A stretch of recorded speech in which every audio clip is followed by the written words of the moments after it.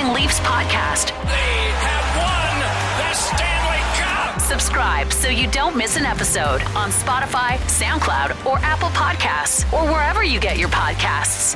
Here's Nick D'Souza and Kevin Papetti.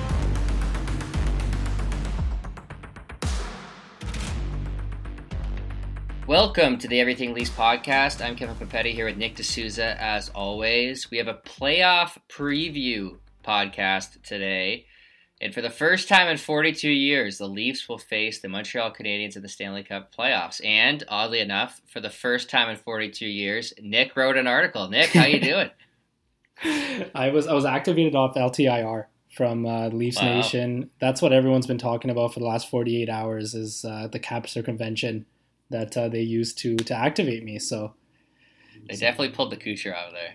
Well, yeah, I mean it's I think it's a scenario, it's an event that prompts someone to get back into writing is Leafs versus Montreal. I mean, if there's any sort of precedent of watching this North Division this year, which I've quite enjoyed actually for what it's worth. But if this is the cherry on top, getting a Leafs-Montreal series at the end, I think it's well worth it. And, you know, we're watching playoff hockey. It started 2 days ago. And, I mean, it's almost like the weight's kind of killing us. But we've been watching some really good playoff hockey the last couple of days. So hopefully the Leafs-Montreal is just as good.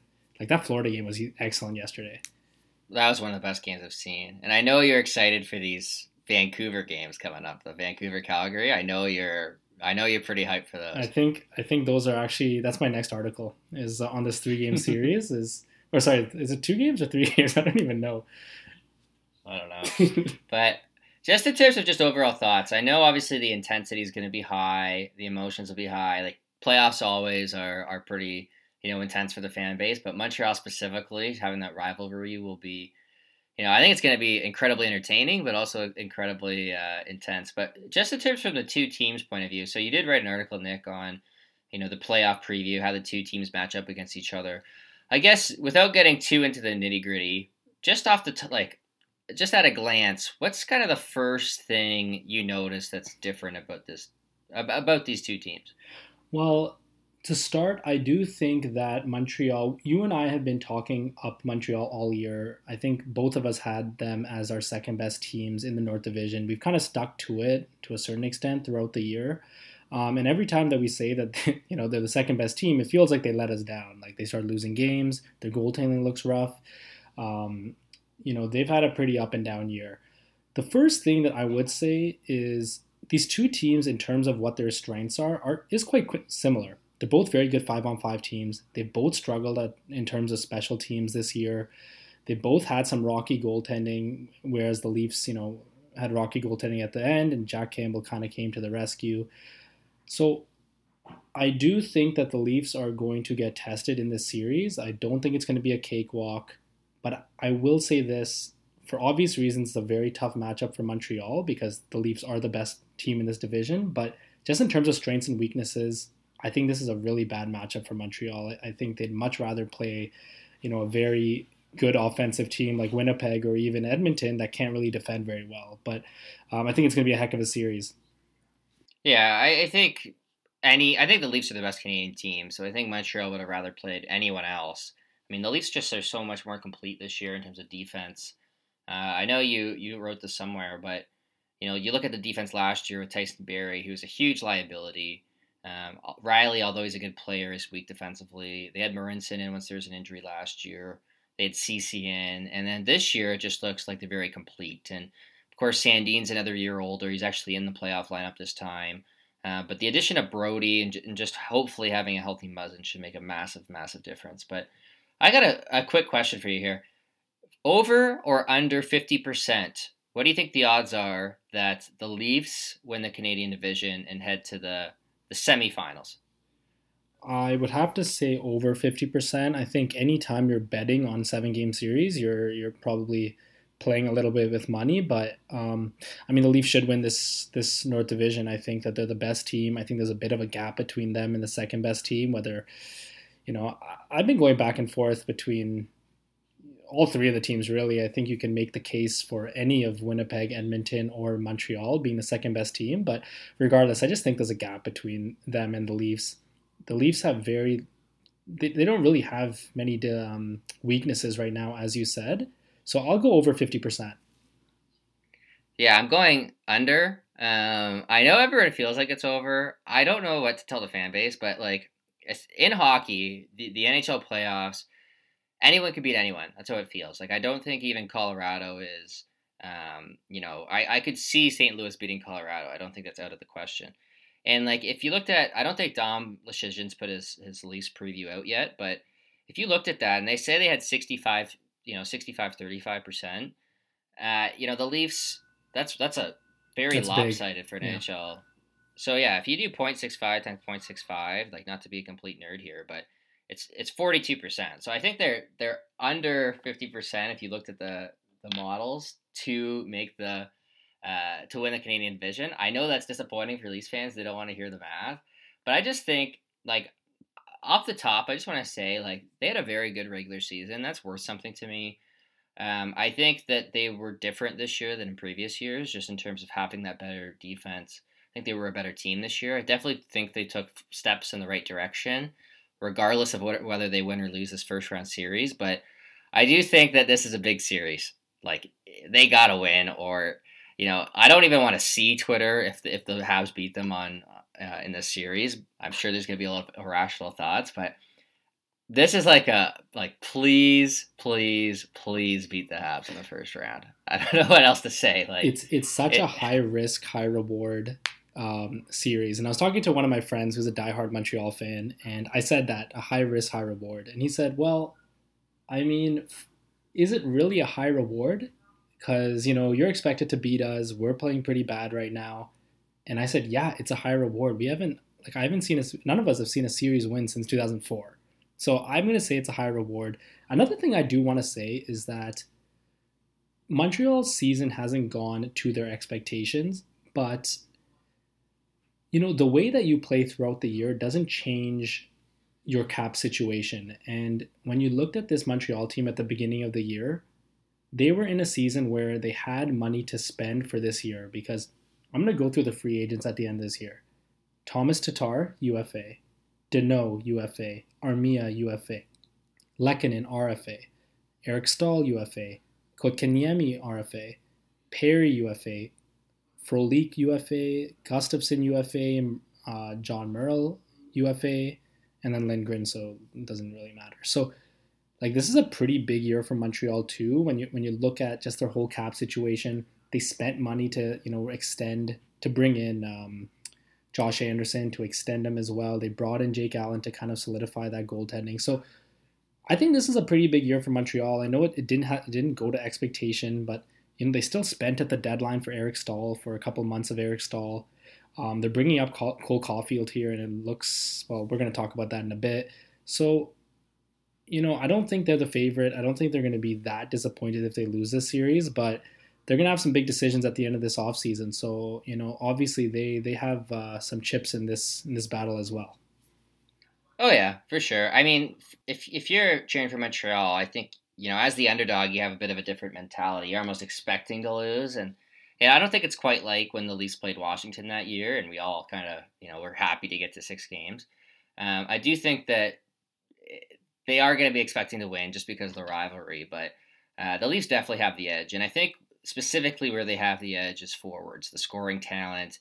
I look at Montreal's roster, as much as I like Nick Suzuki, as much as I like Toffoli and Gallagher, like Austin Matthews, Mitch Marner, John Tavares, William Nylander, the Habs can't match that. Maybe they could match a Nylander-Tavares if that was their first line, but having that as a second line is really the strength of the Leafs. And that Hyman, Matthews, Marner line should be able to be the best line in this series. And I think this is how would you compare it, kind of out of curiosity here, how would you compare Montreal to Columbus last year? Because I think they're both pretty strong defensively, specifically at 5-on-5. And, both have some goaltending questions, but I think there's a little bit of similarity here. I was thinking a lot about it, when I was writing the article, when I've been doing my research this past, 2 weeks. The biggest difference between the Columbus series and the Montreal series is when it comes to Leafs Columbus last year, the Leafs were a pretty different team last year. They were very good offensively. They weren't good defensively. They were good on the power play. And it almost felt like everything Columbus was good at, the Leafs were not so good at. And everything the Leafs were good at, like offense, Columbus was not good at. So you almost kind of knew what that series was going to be like. It was going to be Columbus sitting back, protecting the middle, having very limited chances and hoping that they score on it, hoping for some bad goaltending. And Columbus would need very good goaltending. And that's virtually exactly what happened. They went to 5 games, and in the end, the goaltending and the poor puck luck for the Leafs was kind of the difference in the end. With this series, it's a bit different. The Leafs are a lot better defensively this year. They're also good offensively. It just feels like to me that everything Montreal does well, the Leafs do better. And I think that's the difference between this year and last year. But I can certainly see a situation where, Montreal goes and outplays the Leafs in quite a few of these games in terms of shot attempts, in terms of maybe expected goals, and the Leafs' shooting talent really shines through and they still win this series. Yeah, so there's a few things I wanted to highlight. One, and I know you mentioned this in your article, is the Habs are a quantity over quality team. They take a lot of shots, but a lot of shots from the point. Whereas the Leafs really generate a lot of scoring chances at 5-on-5, at least during the regular season. We saw when push came to shove in the playoffs last year, they struggled. I give Columbus a lot of credit. They had some very strong defensive players. But I do think that the Leafs should have the shot quality advantage. Right. At least on paper, you'd expect it. And I'm looking at the Habs lines, like that Tatar, Danault, Gallagher line. Danault is probably going to get the Matthews matchup. I think that's really the key matchup. If Matthews can win that matchup and look like himself, I think, you could trust Tavares against Suzuki. You could trust, a Riley Nash against really anyone because he's strong defensively. And I don't know what to think of that Spezza line. I think we've talked about that in the past. But, I do think Montreal's got good depth, but I don't think there's any one line up front where I think they have a huge edge over Toronto. So definitely see why we have Toronto as the favorite, and I think the regular season record spoke for itself. And Montreal doesn't have historically a great power play either, so I don't really know where the Habs have the advantage. I just know that they're a tough team to play against. They are physical. They do typically play pretty well at 5-on-5. I think, as you said, we've mentioned for a while now that was a team we didn't really want to play, but I do still think the Leafs are a pretty heavy favorite here. Oh, definitely. When I do look at Montreal's lines, that Tatar, Danault, Gallagher line, like that's been one of the best 5-on-5 lines for probably the last 2 calendar years. I'm not complete like Danault in the 10 games that the Leafs played them this year. Danault did get a lot of those tough matchups against Matthews. I would not be surprised if at some time during the series they switch from that and they go with Toffoli, Suzuki, and bring Anderson to that line. I haven't ruled that out. Suzuki has played with Anderson quite a bit this season. He's also played with Toffoli a lot. That pairing offensively has been really good. Suzuki has 10 assists on Toffoli's goals, so they've been very good. I don't think they're going to break them up, but I'm not completely sold that Montreal is going to keep Danault on Matthews the whole series, because I could see them loading up that Toffoli, Suzuki, Anderson line and trying that one out. But regardless, that's their biggest issue here is they need to stop Matthews and Marner, or else it's going to be a very short series. Yeah, and I do think they have some good forwards. Like Gallagher's an outstanding player. Tatar, Toffoli, Anderson, Suzuki. They do have good forwards. I think it is they're a quantity team, both in terms of, I think, forward talent and then also in terms of just the shots they take. It's a lot of quantity point shots, if you will. But I'm curious to get your thoughts on the Leafs power play because it's been struggling. I think normally we're used to seeing, a pretty good power play in the regular season, and then sometimes it kind of fades out come playoff time. I'm hoping for the opposite here, obviously, where we haven't had the best power play this year. Hopefully it's amazing come playoff time. But I did notice Thornton on the top unit, Hyman on the top unit in front of the net, along with Matthews, Marner, and Sandin on the point. What are your thoughts on going with that strategy on the power play? I would like it. It almost feels like they've tried everything right now, and it almost feels like a lot of it is in their head nowadays. Like the entries aren't looking too good. They just don't look as confident on the power play when they actually do set up. Um, it's not a situation right now where they're getting really high quality chances and they're just missing.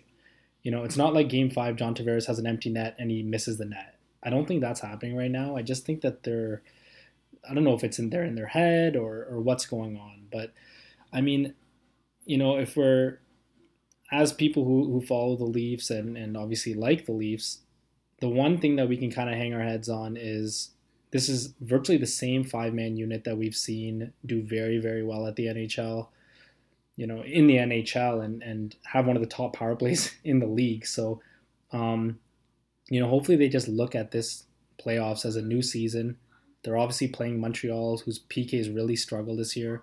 They're actually tied in 22nd with the Leafs this year in terms of their penalty kills. So it feels like that's the only thing they haven't tried, is they haven't tried playing Montreal for 4 to 7 games. So hopefully that's the thing that turns it around, is just playing a bad penalty kill. But I don't know. I think I would like to see Sandin there, but like I've said before on the podcast, I don't think that defenseman, whether it's Riley, whether it's Sandin, I don't think that's the problem right now. I think it just might be a confidence thing.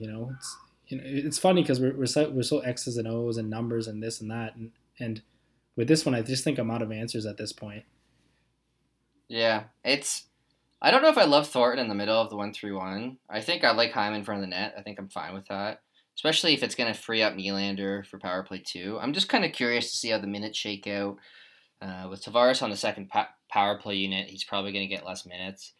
I know, obviously, with Keith, he'll probably stack the unit sometimes. Like, if there's one last shift before the period ends, I'm sure he'll stack the first unit.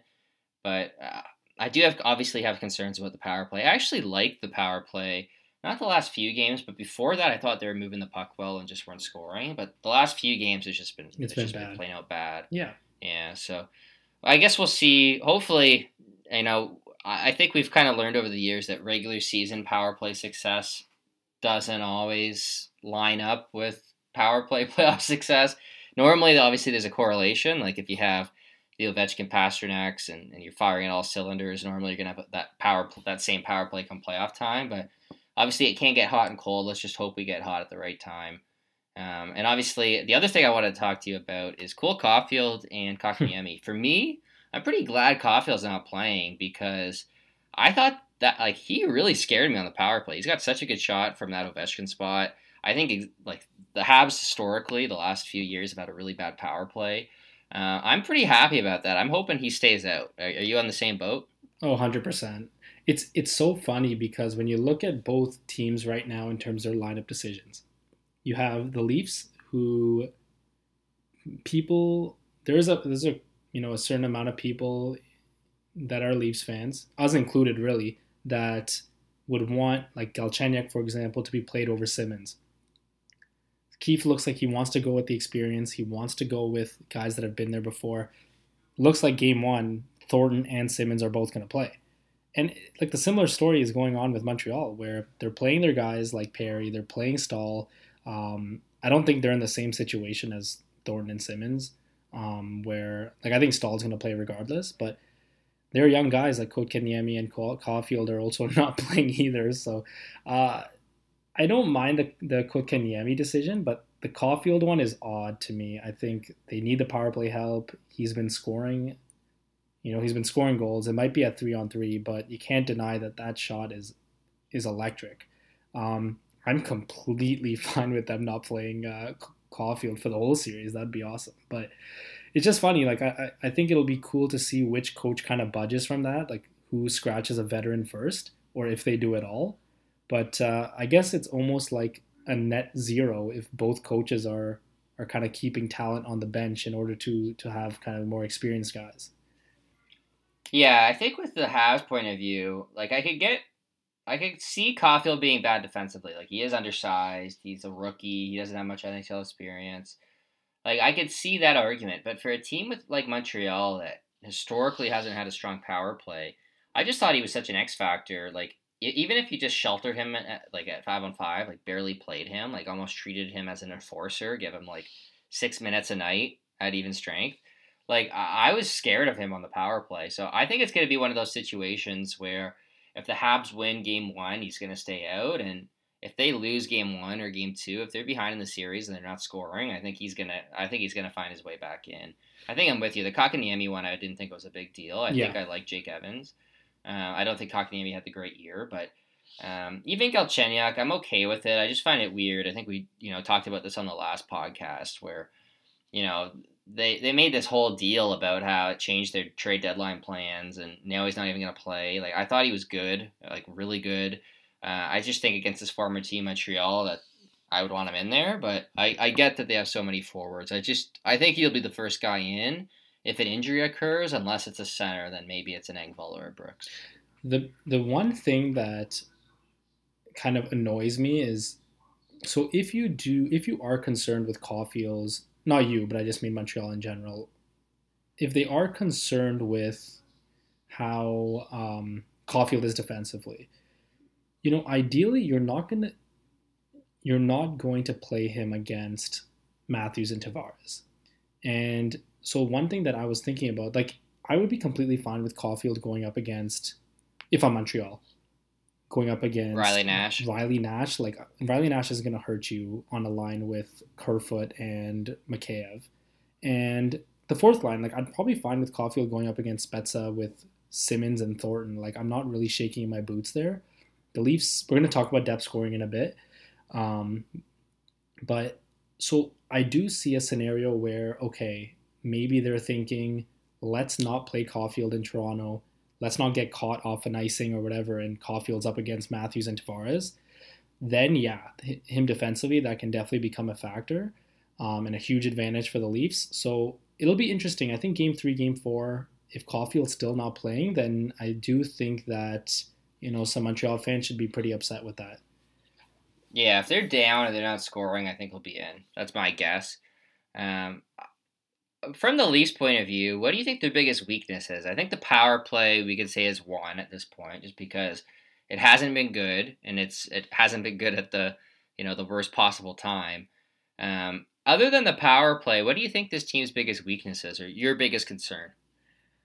I guess it would be depth scoring. I think that if Montreal's got 2 pretty good lines. I do like the Deneau line, and I do like the Suzuki and Toffoli, that kind of pairing there. If they can go at least match the Leafs' top 2 lines in scoring, and somewhat slow them down, like I think we're going to have a pretty good series. I do think that the power play is also going to be pretty bad. Like those are the things that Montreal needs to happen if they want to win this series. Their top 2 lines are going to have to score with the Leafs' top 2 lines. And then you pretty much it's open season after that. Because I think the Leafs are really going to struggle to get goals after that, especially if they're playing Simmons and Thornton together. If Galchenyuk's in there, maybe things change. But that's probably my biggest concern right now is depth scoring. And I guess the other thing, and this was, I guess, a little bit more systemic, would be Montreal's a pretty good rush team, and the Leafs have been very good at defending one-on-one at their own defensive line. They've got a bunch of really good neutral zone defenders, but I do see Montreal trying to make this a bit of a track meet, like a back-and-forth, north-south kind of series.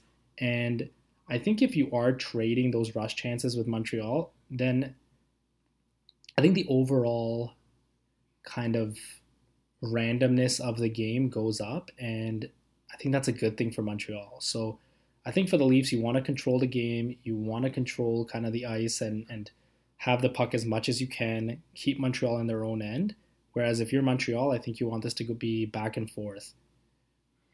Yeah, just looking at Montreal as a team, like Paul Byron is kind of the perfect example of a guy, like his shooting percentage is through the roof. Like he's not Matthews, but he's up there. Mm-hmm. You'd be surprised. He gets a lot of breakaways.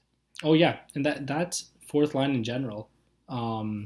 They're quick. I mean, they've got Evans, who's also a pretty good skater. I think Lehkonen, I mean, I don't think he's as fast as the other two, but he's also pretty good on the rush. I really like that fourth line of Montreal, but I want to get your opinion on the third line because it's funny because this past week it's almost as if I've been trying to make a case for Montreal as, you know, as a Leafs fan who hasn't seen a series win in 2000 since 2004. Like that's probably the last thing I should be doing, but that third line for Montreal, I can't see that staying together. They got Eric Stahl, they got Josh Anderson in the off season. Like putting Anderson with a shot first guy like Perry and a center like Stahl, I just think that's such a bad decision by them, and I think they're going to get burned on that third line. I think it's kind of slow other than Anderson. I don't think they have a good playmaker on that. They're virtually hoping for point shots in their half-court offense and hoping one of those guys either tips it or puts the puck in the net, or they're hoping for Anderson kind of one-on-one rush that he scores on. Yeah, I think I've been pretty impressed with Perry this year. I think he still got it, especially what we saw from him in last year's playoffs. Like he'll go to the net. I do think there's going to be a lot of point shots and just, you have two guys that can, or really three guys that can go to the net with some size and, score some garbage goals. I don't love that third line. The real question for me is Eric Stahl because obviously he's a former Team Canada forward, a former first line center. But if you look at his numbers from Buffalo, he was horrendous. So it's kind of difficult to tell where he's at. Like, for me, Joe Thornton, if he was the Leafs third line center, I would be a little bit concerned. Right. Obviously, I'm a little bit happy with him as a fourth line winger. But with Stahl, it's just I don't know what to make of him. I think he's kind of an X factor for them because if he looks anything like his former self, that's like kind of like what Perry did last year in the playoffs.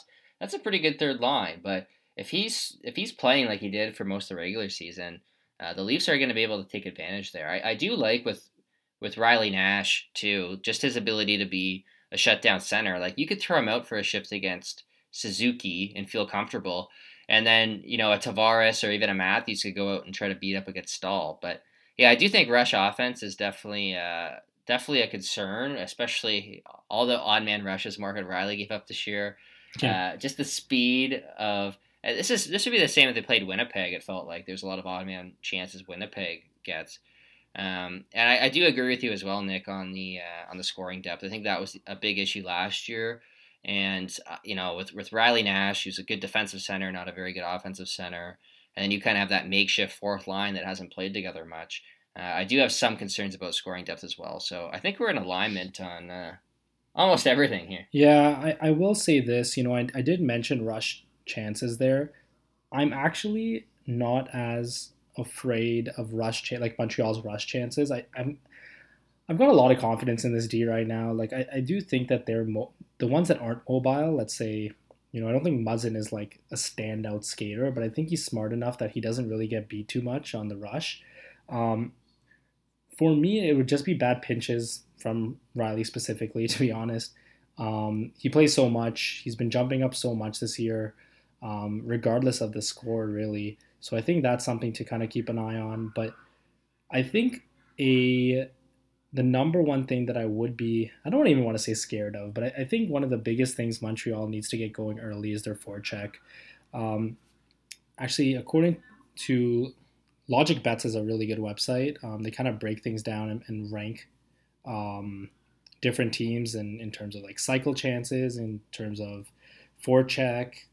So with Montreal, both teams are actually pretty good in terms of getting goals off of the forecheck this year, which is pretty cool because the Leafs have never really been a good forecheck type of team. And both teams are probably like middle of the pack in terms of allowing forecheck goals. So I do think that the Leafs, that breakout's going to be pretty important. I think Montreal's going to be on top of them on the forecheck. So I think that in terms of the Leafs defensively, I think that's my biggest concern for them. Because Montreal's got some fast skaters and they've got the ones that aren't fast. They're pretty big and they can win some battles. So I do think that's something the Leafs are going to have to, be concerned with, as with really any series. I mean, the forecheck is so important. Yeah, I think Montreal definitely has a lot of size and speed. So, like, Josh Anderson's a perfect example. We saw him just, giving Jake Muzzin a headache for a lot of games this year. Gallagher's obviously a workhorse. Army is a big forward. Toffoli is a big forward. So, yeah, Perry, of course, is known for getting under guys' skin. So I do think that Montreal is going to be a very physical team.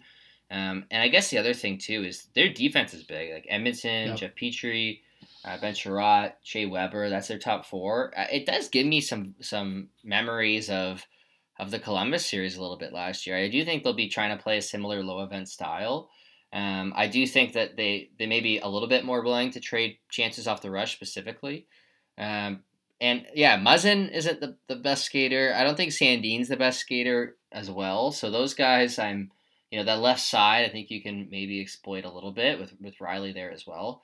The other thing, I think we're expecting Bogosian back mid-series. Are you expecting Dermott to come out? Ooh, I'm not expecting him to come out, but that's what I would do. I know that expect Sandin. I expect Sandin to come out, just because of, I don't know, just from the decisions that Keefe's made thus far. He's kind of made safer choices thus far, like looking at like Simmons. I don't even know if it's safer, but it's, he scratched Galchenyuk, or it looks like he's going to scratch Galchenyuk. He's scratching Engvall. Just seems like he's going with experience here, and that Dermott's not the most experienced guy in the league, but he's definitely more experienced than Sandin. So I guess that's my reasoning for it. I don't know. It's not a bad decision. Like Dermott Bogosian's been fine this year. Yeah, I don't know if you can go wrong because Dermott Bogosian's been good. I would prefer Sandin. I'm a big Sandin fan. But, right. So would I. Yeah, of course. In terms of any last thoughts on this series before we move on to report cards, anything that we haven't gotten to that really sticks out, just in terms of a call out?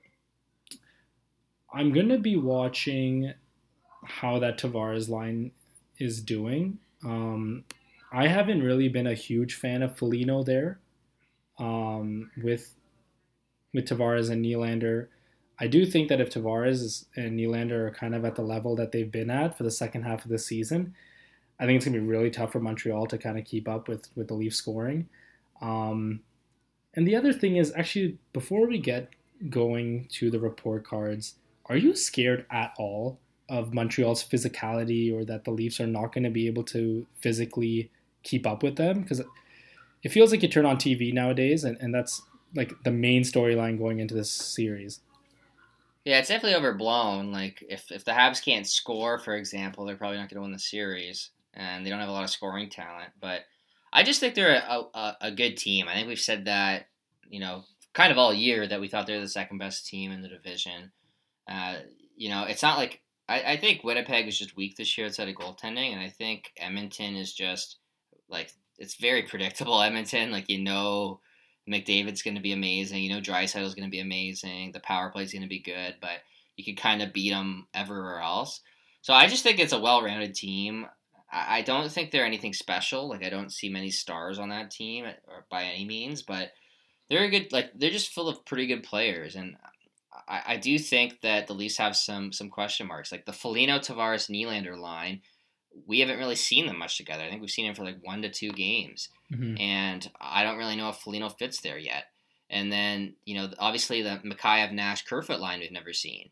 So they're going to be trying to, kind of get in sync and get some chemistry that way. We've barely seen the Thornton, Spezza, Simmons line. I think they've played 2-3 games together all year. So I just think there's a lot of the fact that they've only had one line that's kind of played together long term, being the Hyman, Matthews, Marner line. It's a little bit concerning. We don't really know that, Tavares, Foligno, Nylander works. We might learn this series that it doesn't work. So I just think that's my biggest concern. I'm not too concerned about the physicality aspect, because I do think the Leafs are a fairly big team with Foligno, Simmons, Hyman, Thornton can hold his own. They got a pretty big defenseman. But I do think that there are some question marks, and just the fact that Montreal's not really a weak team. They're a legitimate playoff team this year. So if you had to give a prediction, how many games, who's going to win, and let's go with who is the X factor for both teams. Okay. So I'll start I'm going to go Leafs in 6. I think 5 is too aggressive. I think 7 is certainly, that would have been my second choice, Leafs in 7. I do think you have to give the Leafs the edge, so that's my prediction. I just don't see why you would predict Habs in 7 other than, you have no faith in anything good happening to the Leafs ever. So I think they are the favorite. I do think they deserve the prediction. I'll go 6 games. Again, I think 5's too aggressive. I think 7 is definitely possible, but I'll go 6. I think there is a decent gap. Not that means the Leafs are a shoo-in. It's not a 100% chance. I do think it's probably like 60-40 or 65-35. I'll hold off my X factors until I hear your series prediction. Yeah, I have Leafs in 6 too. I think that if they do get their power play going, I would be pretty, like if someone told me the Leafs are going to score, 3 or 4 power play goals this series, then I would probably say Leafs in 5. So I'll go Leafs in 6 as well. I just think I don't know if Montreal has an answer for Matthews. I think sometimes it's just as simple as that. He's virtually owned them all year. Matthews Marner has been absolutely fantastic this year, and then getting Hyman back, it's just a line that has just virtually been unstoppable this year in the Canadian division. The other thing is, we don't talk about intangibles very much on this podcast in general, but I think after the Columbus series last year, my personal, just like how much I value things like camaraderie within the lineup, leadership within the lineup, I think that kind of changed last year. Like the Leafs came, first of all, they blew that 3-0 lead in Game 3. Game 4, they come back and they look flat throughout the whole game. They get that comeback at the end, and then Game 5, they come out completely flat. Even in Game 4, like it took kind of Spezza had to get into a fight, and then they still kind of looked a little flat. Then they scored, and then they kind of got their legs going. I think this year we just haven't seen that inconsistency within the Leafs. Whether that has to do with Thornton and Simmons and having these leadership-like guys in the locker room, I guess I don't know, but I just feel like this team is different this year. Their goaltending's been good. Defensively, they've been really good. Offensively, they're still able to score. They're able to defend leads. It just feels like this team's a lot different than past teams that we've seen. I think they're ready to get over this first round hump. And, they're the favorite here, and I do think that this is the year that they finally get over it. The other thing I'll say about the leadership thing is I think Montreal has it in spades too. Shea Weber, Corey Perry, Tyler Toffoli, Brendan Gallagher, Josh Anderson, Eric Stahl. I think there's more than enough on both sides for sure. Hopefully it is a different story. For me, the biggest thing last year was just lack of high danger scoring chances. Columbus was amazing defensively. The Leafs could not really break their defense. So, yeah, I do think it's different. I do think this team is the best Leafs team we've seen in a long time. But I want to get your X factors here. You said one for each team. Which one do you want to start with? Let's go with Toronto first, and we'll end off with Montreal. My Toronto first? Yeah. Okay, I'm going to go with William Nylander. Love it. I think that if he could get hot, I just think if that second line can carry you, I just like the odds of Matthews, Marner, Hyman having a good series. Like I think those guys are going to be able to produce at least quite a bit. I don't know if they're going to dominate. Philip Deneau, Shea Weber, Jeff Petrie. They have good guys to match up against him. But if that second line can dominate, I really like the Leafs' chances. And he's kind of the catalyst for that second line. He's the zone entry guy. He's the lead playmaker. He'll be setting up Tavares and Foligno, 2 heavy guys up front. So, I got to go with him. I think if he could get hot, the Leafs are really built on a team that has 2 first lines. That's really the competitive advantage they have over other teams. And I think if Nylander could go point per game, for example, I really like this team's chances. So I'm going to go off the board here. I can't knock you for that. I think with the X Factor, you can go with so many different players, Matthews being probably the most obvious one. But I'm going to go completely off the board here. And I'm also going to point out a situation where I was wrong. You've been talking about my article all the time, so I got to bring myself back down to earth. The other day, you had a tweet with the fill-in-the-blanks predictions. Mm-hmm. And one of them, you said number of games played for Anderson. I replied with 0. And I think I'm going to be wrong with that. when I replied to that, I actually forgot there was the back-to-back. So I'm gonna go with the X factor is gonna be Frederik Andersen here. I think he's gonna play that. Wow. I think he's gonna play Game 4 on that back-to-back. Well, one of the I don't think they'll go Campbell back-to-back there. So either Andersen or Rittich, which I'm sure it'll probably be Andersen. So it'll be Andersen. Yeah, so I'll go with him. I think that if the Leafs win that game, because I do think they'll win 2 of the first 3, then that 4th game we'll see how Andersen plays, if he can come up big for them. And I think it's going to be a quick series. So, and I think our Leafs in 6 might come to fruition. So I'll go with Frederik Andersen here. It's a good pick. I like that pick a lot. Yeah, I mean, obviously the goaltending obviously has they're the biggest X factors because they have the most control over the game. I wasn't going to let you pick Campbell if you pick Campbell because no. The goalies are obviously always the X factor, but I like that Freddie one a lot because if he gets in, and we'll see if he does, I do think he'll play one, that back-to-back. I guess it depends on what the series is and how many shots Campbell's getting, things like that, but I do like that pick. So let's hear your Montreal one. Ooh, this one is tough because Montreal is such a, it just feels like they just have a bunch of guys. It's so tough to kind of pick one out of the pack. Like you said, they're very quantity over quality, and I think that to a certain extent has something to do with their roster as well. Like they just have a lot of NHL players. I'm gonna go with Nick Suzuki. I think he's been really good for this team, and we're talking about, kind of that half-court offense where the Leafs defense is set up. Montreal has the puck in their offensive zone, and I don't think Montreal has very many high-end playmakers on their roster, which is why they have to go back to the point, put it on net, and hope for a screen or a tip or someone to kind of win that secondary puck. I do think Suzuki's one of those, pretty high-end playmakers there that can open up defenses. He can find goal scorers like Toffoli. So I'm going to go with him. I think that he's someone the Leafs are going to have to watch pretty closely. And he's definitely one of their game breakers on that team. So I'll go with him. Yeah, I think that's a good one. They're definitely a team that needs someone to step up offensively because they don't have great offense. Suzuki really quarterbacks their power play. I was thinking of picking him as well. I might have if you pick someone else. I don't want to go goalie because, again, that's too obvious. So I'm going to go Shea Weber.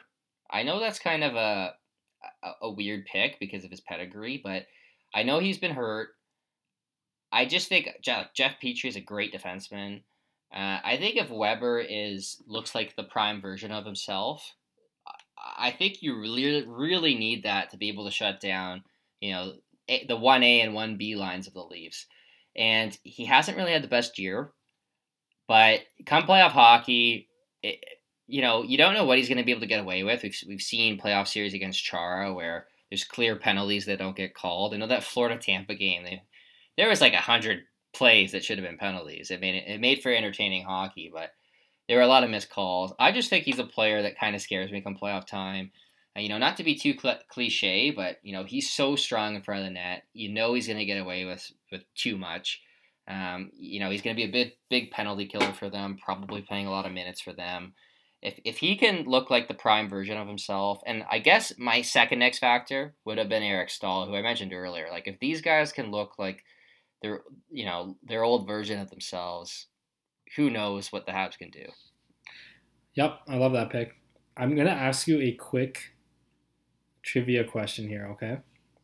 Okay. So another thing I heard, I don't know if it was on Twitter or what, is that the Leafs are not a very good playoff team and that Montreal is a very good playoff team. So in the past 5 years, I just wanted to kind of put this out here. Montreal, last year they won their play-in series, the best of 5. I didn't even think Pittsburgh didn't even look like they really cared, but still they won that series. They got knocked out in, let's say, the first round, so the one after the play-in series.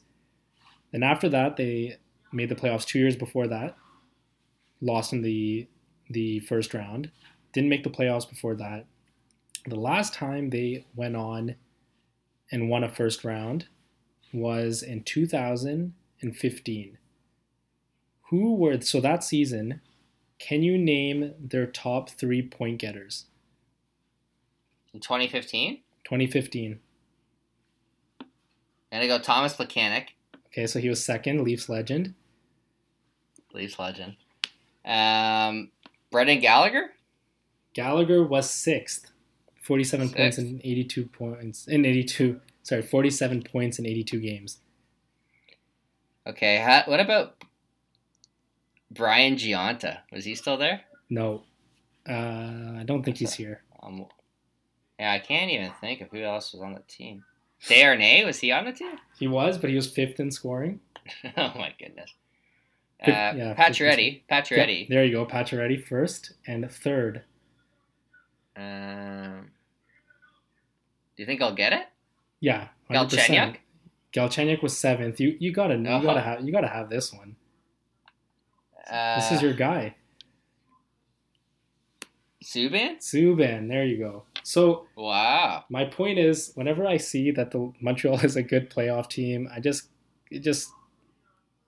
makes me kind of laugh. Like Galchenyuk was on that team. I think I'm looking at the roster right now.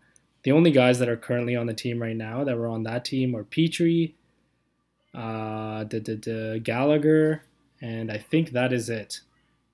So I don't think either of these teams have had too much like real playoff success in the last 5 years. I would say that the Leafs have definitely played more playoff games, so it should be a fun series. But let's get on to these report cards. I had to kind of take a jab at the Habs before we moved on there. All right. Yeah, they haven't been a great team in general just over the last few years, especially up front. But okay, so we're gonna fly through report cards. Let's start up front. So let's go with Austin Matthews. You giving him the A+? You have to. He's been excellent. Yeah. Yeah, I think there's no choice there. Okay, Mitch Marner. I want to go A+ too. I think he just played in all situations. He's been excellent. The points have been there. Really reliable all year. I think you have to give him an A+. Yeah, it's just really how much credit do you give to Matthews versus Marner. I think it's A or A+. I'll give him the A. I'll be the harder marker. But I think he has been very good. I mean, obviously, I would have liked the power play clicking a bit more. But, 67 points, 55 games, you can't really complain with. Let's go John Tavares. I think if I put it into first half and second half, the grade would probably be different. But I'll go B+. Yeah, I think that's about fair. 50 points in 56 games. I think he's been better defensively. I think you could even give him an A- if you wanted to. But there are very high expectations with him, so I think B+ is fair. Let's go Willie Nylander. I'll go. I almost feel bad giving him like a bad or not an A or something like that, but I'll give him a B. I think there's more in the tank there. I think he's an excellent player. Like, don't get me wrong. So that's why it almost feels like if you give him a bad grade, you're kind of a Willie hater. But I'm giving him a B because I think he can be even better than what he was this year. I'm going to give him an A-. I think he has 68-point pace. He didn't really play top power play all year. I got pretty much what I want him to be, is close to 70 points. I liked him. I think just it's one of his best offensive seasons yet. I know the Canadian division, people think that matters, but I thought he played well this year, especially down the stretch. I thought he was really carrying them offensively from game one as well, that second line when Tavares wasn't clicking. I thought Nylander was playing quite well, but yeah, I think you can kind of go anywhere from a B to an A- there. Yeah, I'll go B+. Now you made me feel bad. Or I made myself feel bad there. Zach Hyman, 33 points in 43 games. He got hurt. What are you giving him? A. Guy continues to grow every single year. He's become a puck carrier this year. He drove his old on line. It's almost a 10% difference when he's on the line versus not on the third line with Mikheyev and Engvall. A. Yeah, I think you have to give him an A. No arguments there, Nicholas. Yes. Jason Spezza. A+. A+. A++. Have to. All right, you convinced me. A++. A++. Yeah, the best points per 60 in his whole career. That's unbelievable to me. Yeah, no fights though, so we'll see if that changes in the playoffs. 6 penalty minutes this year. We'll see if he could beat that in game 1. It's just stereotypical Alex, fourth line. this is a weirder one. I'm going down the list from points, but Alex Kerfoot, I'm a little bit conflicted on this one. What would you give him? I think I'm probably higher on Kerfoot than a lot of people. I think his 5-on-5 production was pretty good based on how he played. I'm gonna give him a B. I'll give him the C plus. I mean, he had some tough situations. Like he was on like a third line that wasn't that strong to start the season. He was kind of the best player on that third line, and his results weren't great. But he's fine on the wing. He's good. I think he's a fine third line center. I don't think he. I would have liked a little bit more from him, but I'll give him the C plus. You can maybe say B minus if you'd like, but I'm going C plus. Next I think that's fair, yeah. This guy's a rookie for Leafs wise, at least. Definitely not NHL wise. Joe Thornton, 20 points in 44 games. Very hot start. You have to keep in mind. What would you give him? I guess B minus. I think this one's a little bit of a tough one. And this is relative to expectation, right? So he's kind of been at like pretty much what I expected. So I'll go B minus. Yeah, he's been a weird one. He had a really hot start, and I know he had like a 7 or 8 game point streak near the end. So I in the middle was a bit rough to say the least. Obviously he's been on the wing all year. I think when he signed, maybe we thought he'd play center. I'll give him a B minus too. Maybe a C plus. I don't think he's been like incredibly disappointing. I don't think he's really exceeded expectations much. So I think that's fair. Ilya Mikheyev, tons of chances, not many goals, but a good penalty killer. What would you give him? I'm going to go with a B minus again. With him, I think a lot of people would give him like even a C minus to a C, but he started in the defensive zone quite a bit. I do think it's quite impressive how many kind of rush chances he's had. He never finishes them, and I think that's what a lot of people notice, but just the fact that he has gotten them, a lot of them are just due to his speed, his ability to bring the puck up the ice. So I am quite impressed with that. I think they've relied on him on that shutdown third line. I think you need players like Mikheyev that can penalty kill, that can take on those zone starts. So I'll give him a B minus. Yeah, I'm going to give him the C just because, he's got to finish the chances eventually. I think he's been fine. Obviously, he's not very strong offensively other than the rush chances. Not a great playmaker or anything. But he's a good penalty killer.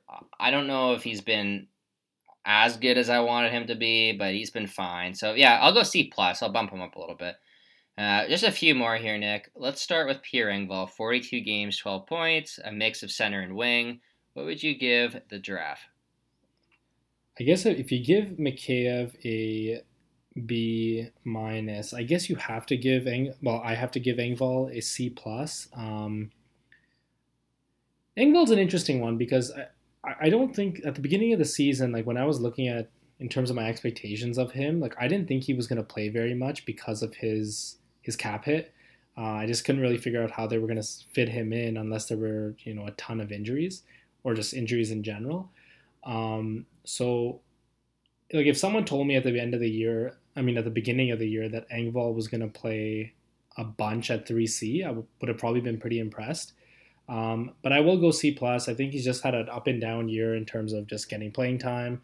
Obviously, Keefe has called him out. It looks like he's a little bit harder on Engvall and players like Engvall and Nylander.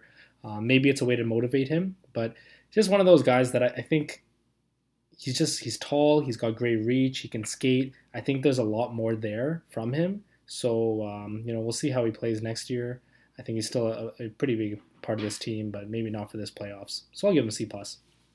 I'll go B minus. I think he had lower expectations than Mikheyev to start the year. Obviously, I like him in that shutdown role if needed on the wing. I actually think he's fine at center, although he's not great at faceoffs. He scored a lot recently. I think he's a good penalty killer. So, yeah, I've been pretty happy with him. I think he's a fine depth forward. I'll give him the B minus. There's 2 more here, Nick. We're not going to do Boyd and Vesey. I think Vesey's grade would be pretty low. We won't do anyone like Foligno Brooks. They're just, not enough games played.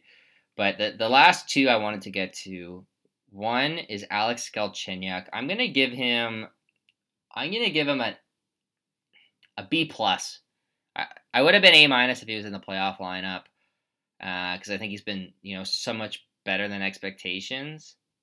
But it's tough to give him too great of a grade when he's not playing now. So I'm a bit torn. What would you give him there? I think B+ is what I would go with as well.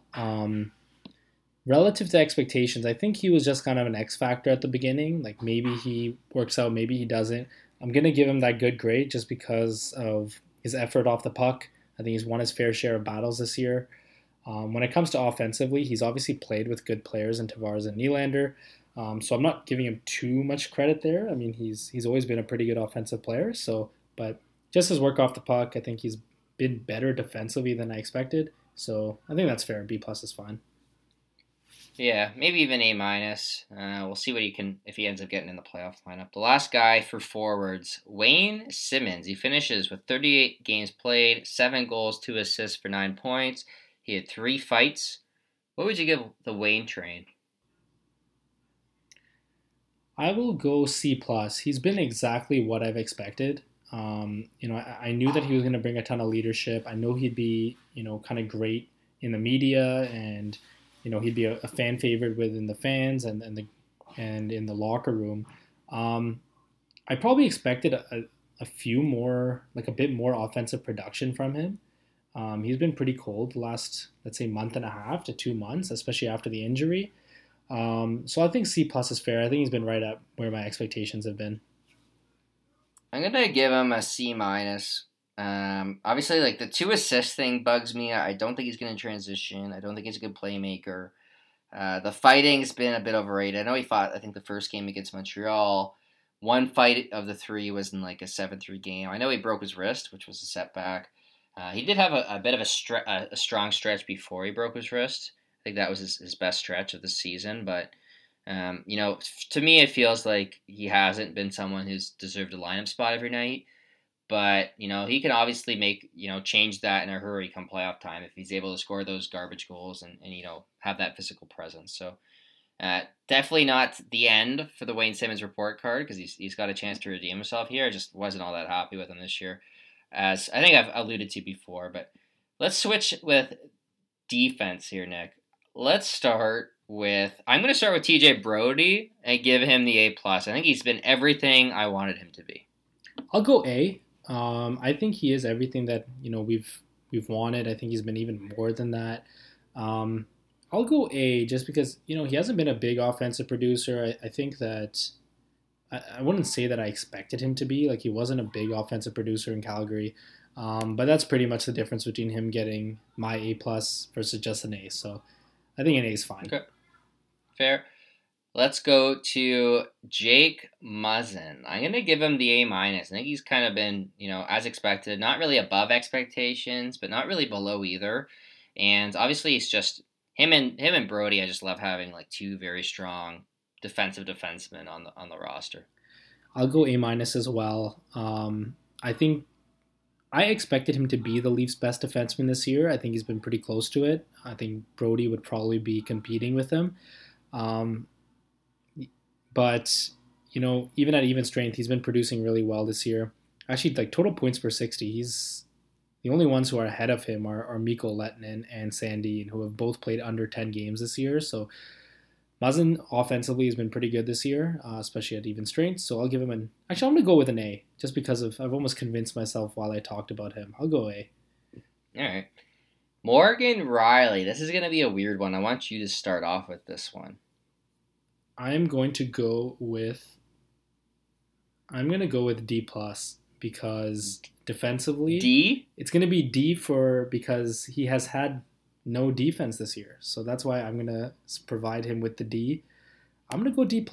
I think that when you look at his usage, first of all, defensively, I don't think he's been very good. I think he's a very good player, but these grades are based off of expectations, and defensively, he hasn't really taken a step, even though he's had a very good partner in TJ Brodie.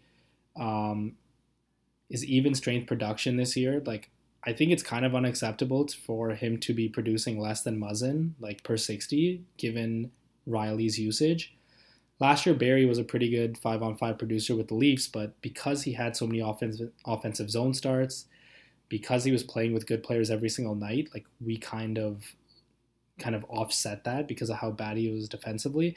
And I kind of have to give that same treatment to Riley here because I think he's been put in every single situation here to kind of be really good with the Leafs. And I don't know, I think I might be a little harsh here, but relative to expectations, I think D plus is probably where I'd have him.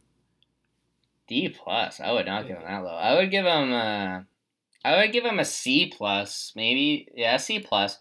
I know that the defense is poor, but like he is pretty good offensively. I don't really care about points for defensemen too much. I know the power play has been a big concern this year. I don't know if he's got the best shot, but I do think he's fine. I think Leafs fans get on him a little bit too much for that. I still think he's a good player. I don't think he's near Tyson Barrie or anything, so I think the D plus is a bit harsh. But yeah, relative to expectations, I'd say he's below that a little bit. But I guess I'm the nicer grader here. So let's go with for the defense only. I don't know, like I don't really care about points either, but like with Riley, like that's kind of what he has to do. Like he has to be a difference maker offensively, which I think he is, but not to the degree that I expected. That's for sure. So that's kind of that's why I gave him the D plus. Yeah, I don't know. I just think he was kind of as expected. This is kind of what he is. I don't know. We'll talk about Riley, I'm sure, in the offseason. Yeah, definitely. But we'll move on to Justin Holl for now. What are your thoughts on him? I think last year we would have given him an A+. What are you giving him this year? I'm going to go with a B. I think at the beginning of the year, he was putting up points and, obviously he was almost overrated at the beginning of the year because of people were talking. I think the Norris thing was a joke, but I do think some people were somewhat serious about it, like the Hall for Norris thing. So I think he was a bit overrated at the beginning of the year, and then as soon as the points like kind of dried up as a defenseman who's playing his type of minutes, that does happen. People start to sour on him, so I will give him a B. I don't think he's been as bad as people. He's almost underrated now. So I'll give him a B. I think he's been exactly what they need. He's expected to be a number 4 defenseman. I think he's played like a number 4 defenseman this year. He takes the top competition with Muzzin.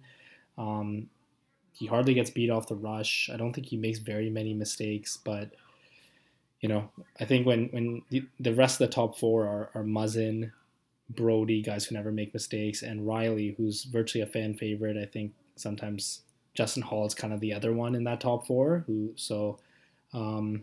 think some of the criticism of him is a bit unwarranted. So that's where I'm giving him the A. Yeah, I think I think him and Muzzin have worked well together all year. Obviously, last year, he was such a surprise that I would have given him the A+.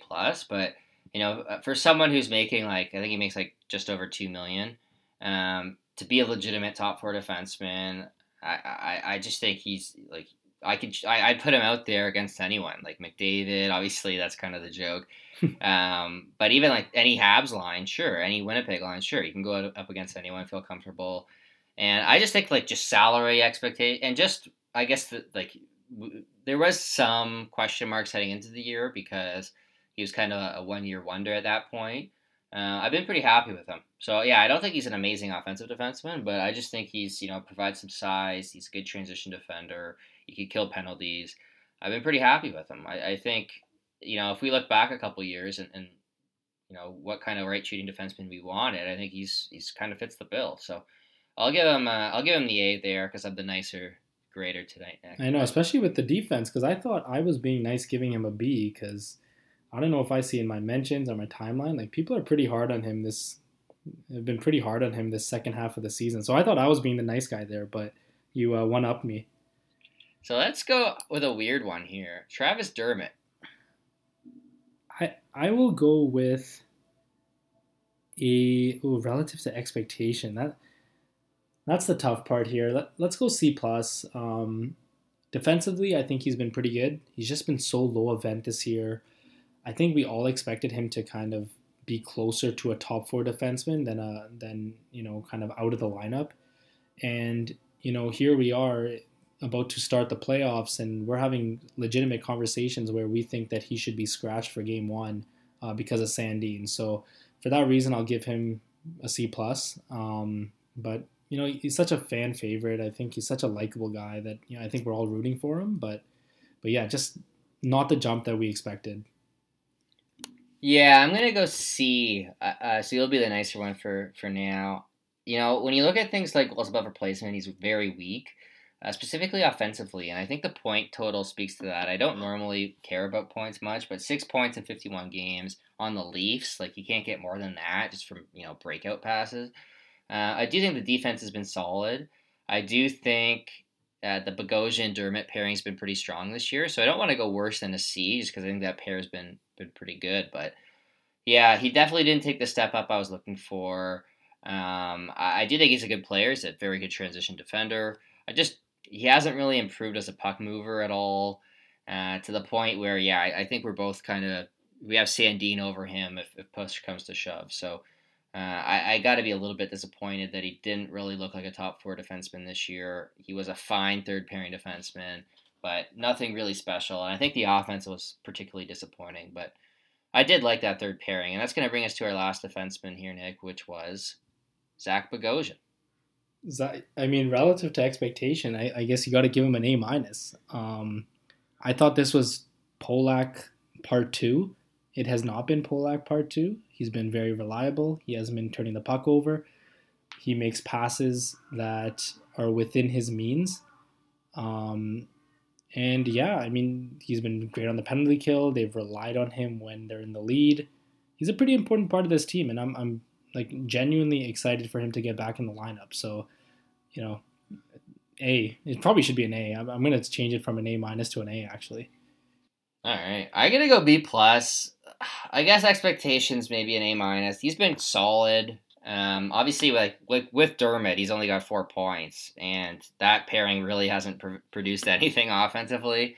I do think he's a good penalty kill option. He's strong. He brings some physicality. I do think that, there was some Polak risk, but he has been pretty good. So, B+, maybe an A-. I think we're kind of in the same ballpark there where I thought he looked good for Tampa, so I guess I had slightly higher expectations, but I definitely have been pretty happy with him. So I think anywhere from the B+ to A range is fine. The goaltending is going to be interesting here. I don't know. You might have to sit down for this one. Let's start with Frederik Andersen so we can end on a positive. I did not have very high expectations for him coming into the season.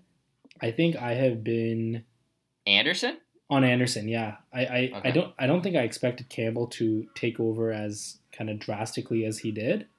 But I wasn't confident with Andersen coming into the season. I went to a bunch of those Bruins games live in Boston during those series, so those goals kind of stick in my mind quite a bit, especially Game 7 in 2018. So I will go with if I'm giving Riley a D+, and he didn't even lose his spot in the lineup, then I don't even know what I'd have to give Andersen.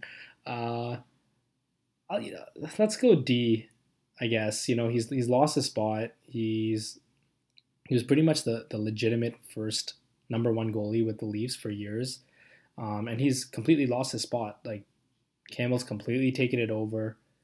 Obviously, he was injured. Andersen was injured. He didn't look good in those a few games, and they shut him down for the rest of the season. He didn't look good playing with the Marlies.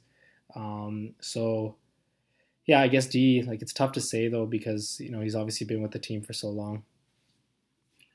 Yeah, I think it has to be a D. I mean, he had an .895 save percentage this year in 24 games, and I do think, and I've said this all along, I do think he's better than his save percentage suggests. But even if he is a little bit better, it's not really what you wanted from him. Like, he's a career .915 goalie, nowhere near that.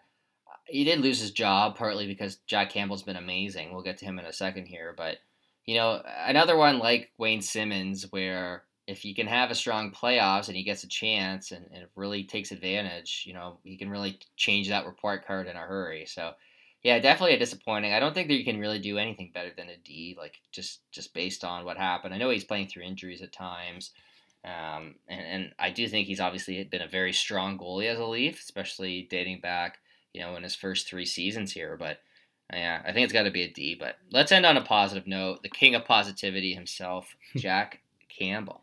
How many pluses are we allowed here? Is it 2? Is that's the max? 6. 6 is the legal limit. That is. We'll do 10 because of his 10 win streak. No. You can't do 10. Yeah, as many pluses as you can get with an A stapled right before those. I mean, he's won this number 1 position. He's been excellent. I think he's at last time I checked, he was at a 925. That's probably changed since. So if you take 921, that's still better than any of Anderson's seasons with the Leafs. I know Campbell's obviously like the sample's a lot lower, but what is he? 17-2-2 now. I don't have it in front of me, but I do. It's 17-3-2. That loss to Winnipeg was heartbreaking. Yeah, we need to take away one of the 6 pluses, but yeah, Campbell's been excellent this year. As you said, he's been positive while he's been doing it. I really hope that he's the guy that really pushes this Leafs team into some rounds because such a likable guy. Yeah, I think you have to go A+. I'll go the legal limit, 6 pluses. Just based on, the winning streak was great. The storyline's been great. Obviously, I know coming into the year you thought, okay, what's he going to be? Because is he going to be a backup? Is he going to be a liability like, a Sparks? You really don't know with goalies year to year, especially one that's unproven like Campbell. And he's been everything and more. Like if you would have told me he'd be in the over 920 save percentage the start of the year, like that's just amazing. Obviously the game 1 starter, like Anderson, because his report card could change in a hurry depending on how things go. But I think we had to go A+, and then maybe some pluses added on. Yeah, definitely. For him, I think that was the right call. Yeah, but there are a few more. We're done with the roster players, but there are a few more members of the organization that we can go through. I'll let you start. Sheldon Keefe this year, first full season coaching the team. What would your grade be for him?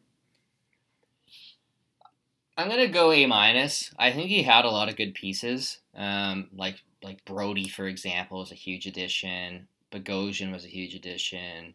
I don't know, like the power play, I'll knock him for a bit, even though it's mainly, the assistant coach. Yeah, A-. I think he's been good. I've been happy with him. I don't know if he's been, a miracle worker with anyone, but I can't really complain. Like obviously they won their first division title. Maybe an A. I mean, because of the division title and just the fact they finished first. But I don't know if I would say like he was like. I'm not maybe voting him for Jack Adams. I don't know if it's like a miracle work, but he was good. Like I don't have much to complain about. Let's just say that. I'm gonna go with an A.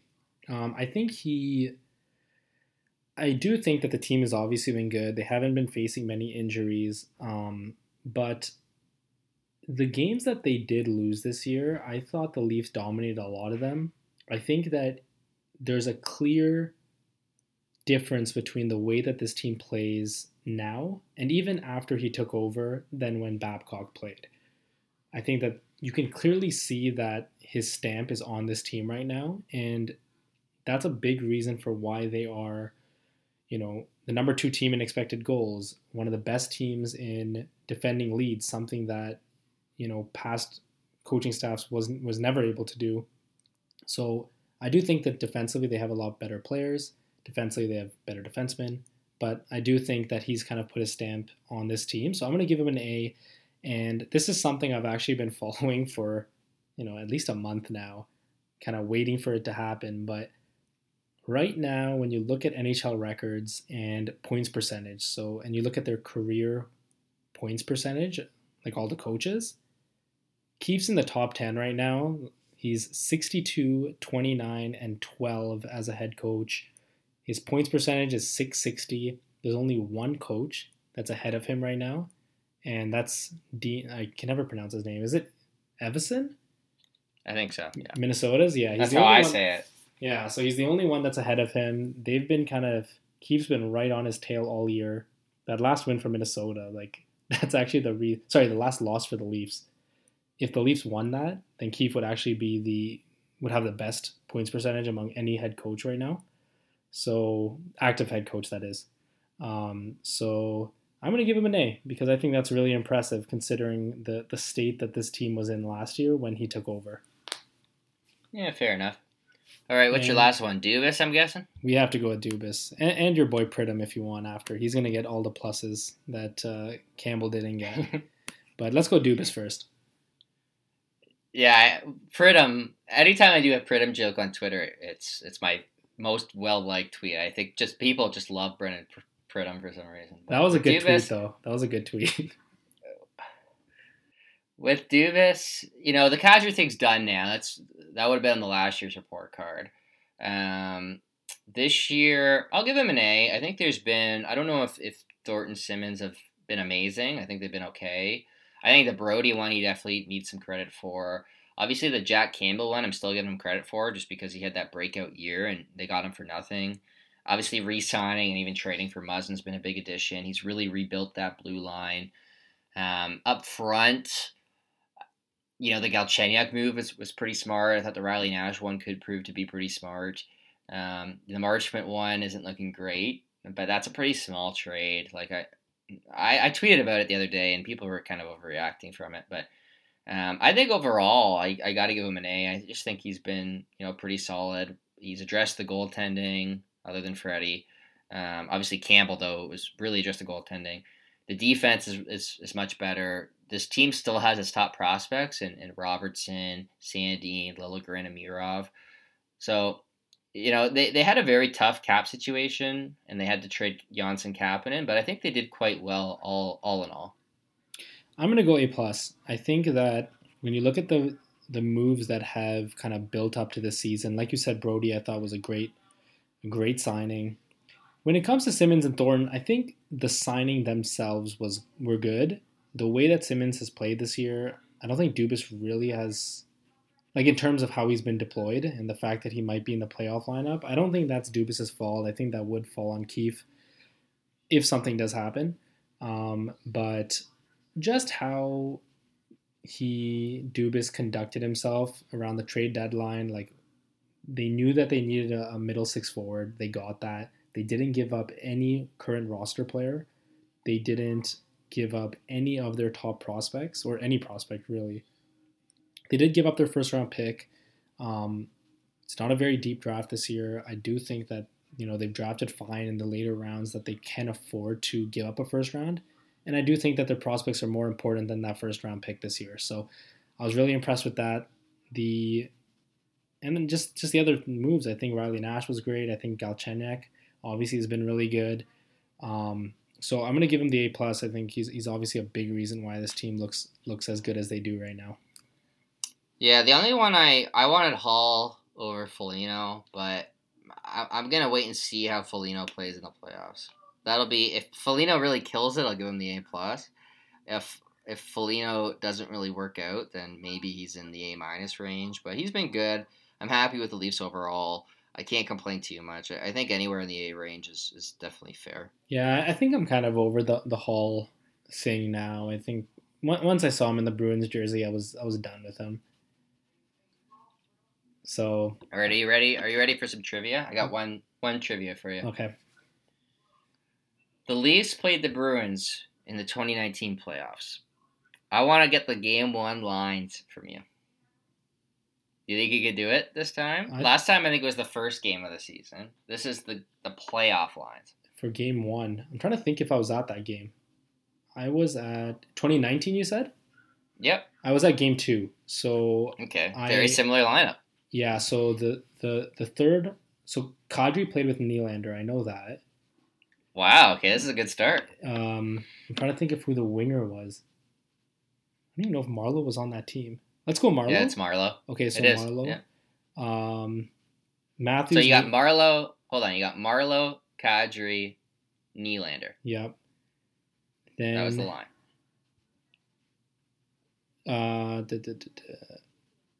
Tavares, Marner, and who was on their wing? Played there the whole year. Janssen? Nope. Oh. This was a good line. This was Tavares' first season, right? Oh, Hyman. Yep. Yeah, okay. And then Matthews played with Kapanen, and who was their left winger? I remember being not happy with this. Oh, that might have been Janssen, actually, in that series. That was Janssen. Yeah. And then the fourth line. Can you get the fourth line? You've been pretty good here. The two, you know how you said that you're very good with past drafts? Yeah. The two Boston series are very close to my heart. Even the 2013 one, actually, because I was there in Boston. So those ones I was following very closely. And I was really active in terms of writing back then. So fourth line. So Trevor Moore. Yep. Gauthier? Yep. Oh, okay, actually I do know this one. Because Ennis was on that line as well. Because, Moore and Ennis were together. Because I remember in Game 3, Moore scored that goal. No. Ennis came in because Kadri got suspended. Ooh. So maybe I don't know these series as well. You know this guy. He got traded after the year. Oh, I'm blank. Give me one more hint there. He's pretty good now. Pretty good player. He played on the Leafs for a few years. Well liked. Oh, Brown. Yeah, Connor Brown. Ennis did come in though. Yeah. That's a weird fourth line. Those whenever I think of playoffs, like those series against Boston, those were just the games in Boston. Like that's like the epitome of playoff hockey to me. Okay, you got to get the D pairings, and then we're gonna head out. Okay, so let's go. So Muzzin Zaitsev, one of my favorite. No. What? Yeah, sorry. Yeah, Muzzin Zaitsev. Okay, we talked about that for like a full year on the podcast. That would have. Sorry, I thought you were gonna go with Riley's pair, and I was like, no. Muzzin didn't play. So he's with Hainsey. Yeah. Riley, Hainsey, and then Dermott and. Come on. Oh, Gardner. Yeah, Gardner. That was Anderson, Sparks were your goalies. Both injured. What a team. Dermott and Gardner were fighting injuries. That game too. Remember that was the one. Hyman was too, wasn't he? Yeah. The game one, they came out and I remember they were really stretching out Boston. They had that breakaway goal where Nylander scored. And game two, I remember being there and they dressed Backes, and every Boston fan that was around me was criticizing the Boston coach, Cassidy, about saying, oh, look at how good Boston's playing. The only reason they're playing well is because Backes is in the lineup. Why was he not in the lineup game one? We would have swept them, this, that. So, yeah, according to Boston fans, Backes was the difference maker in that series. So there's a bit of trivia for you. Hopefully Backes doesn't show up in a Habs uniform. Then we'll be in trouble. But yeah. Thanks everyone for listening. We're gonna be doing some post-game pods coming up here, and we wish the Leafs all the best in Game 1. Go Leafs, go!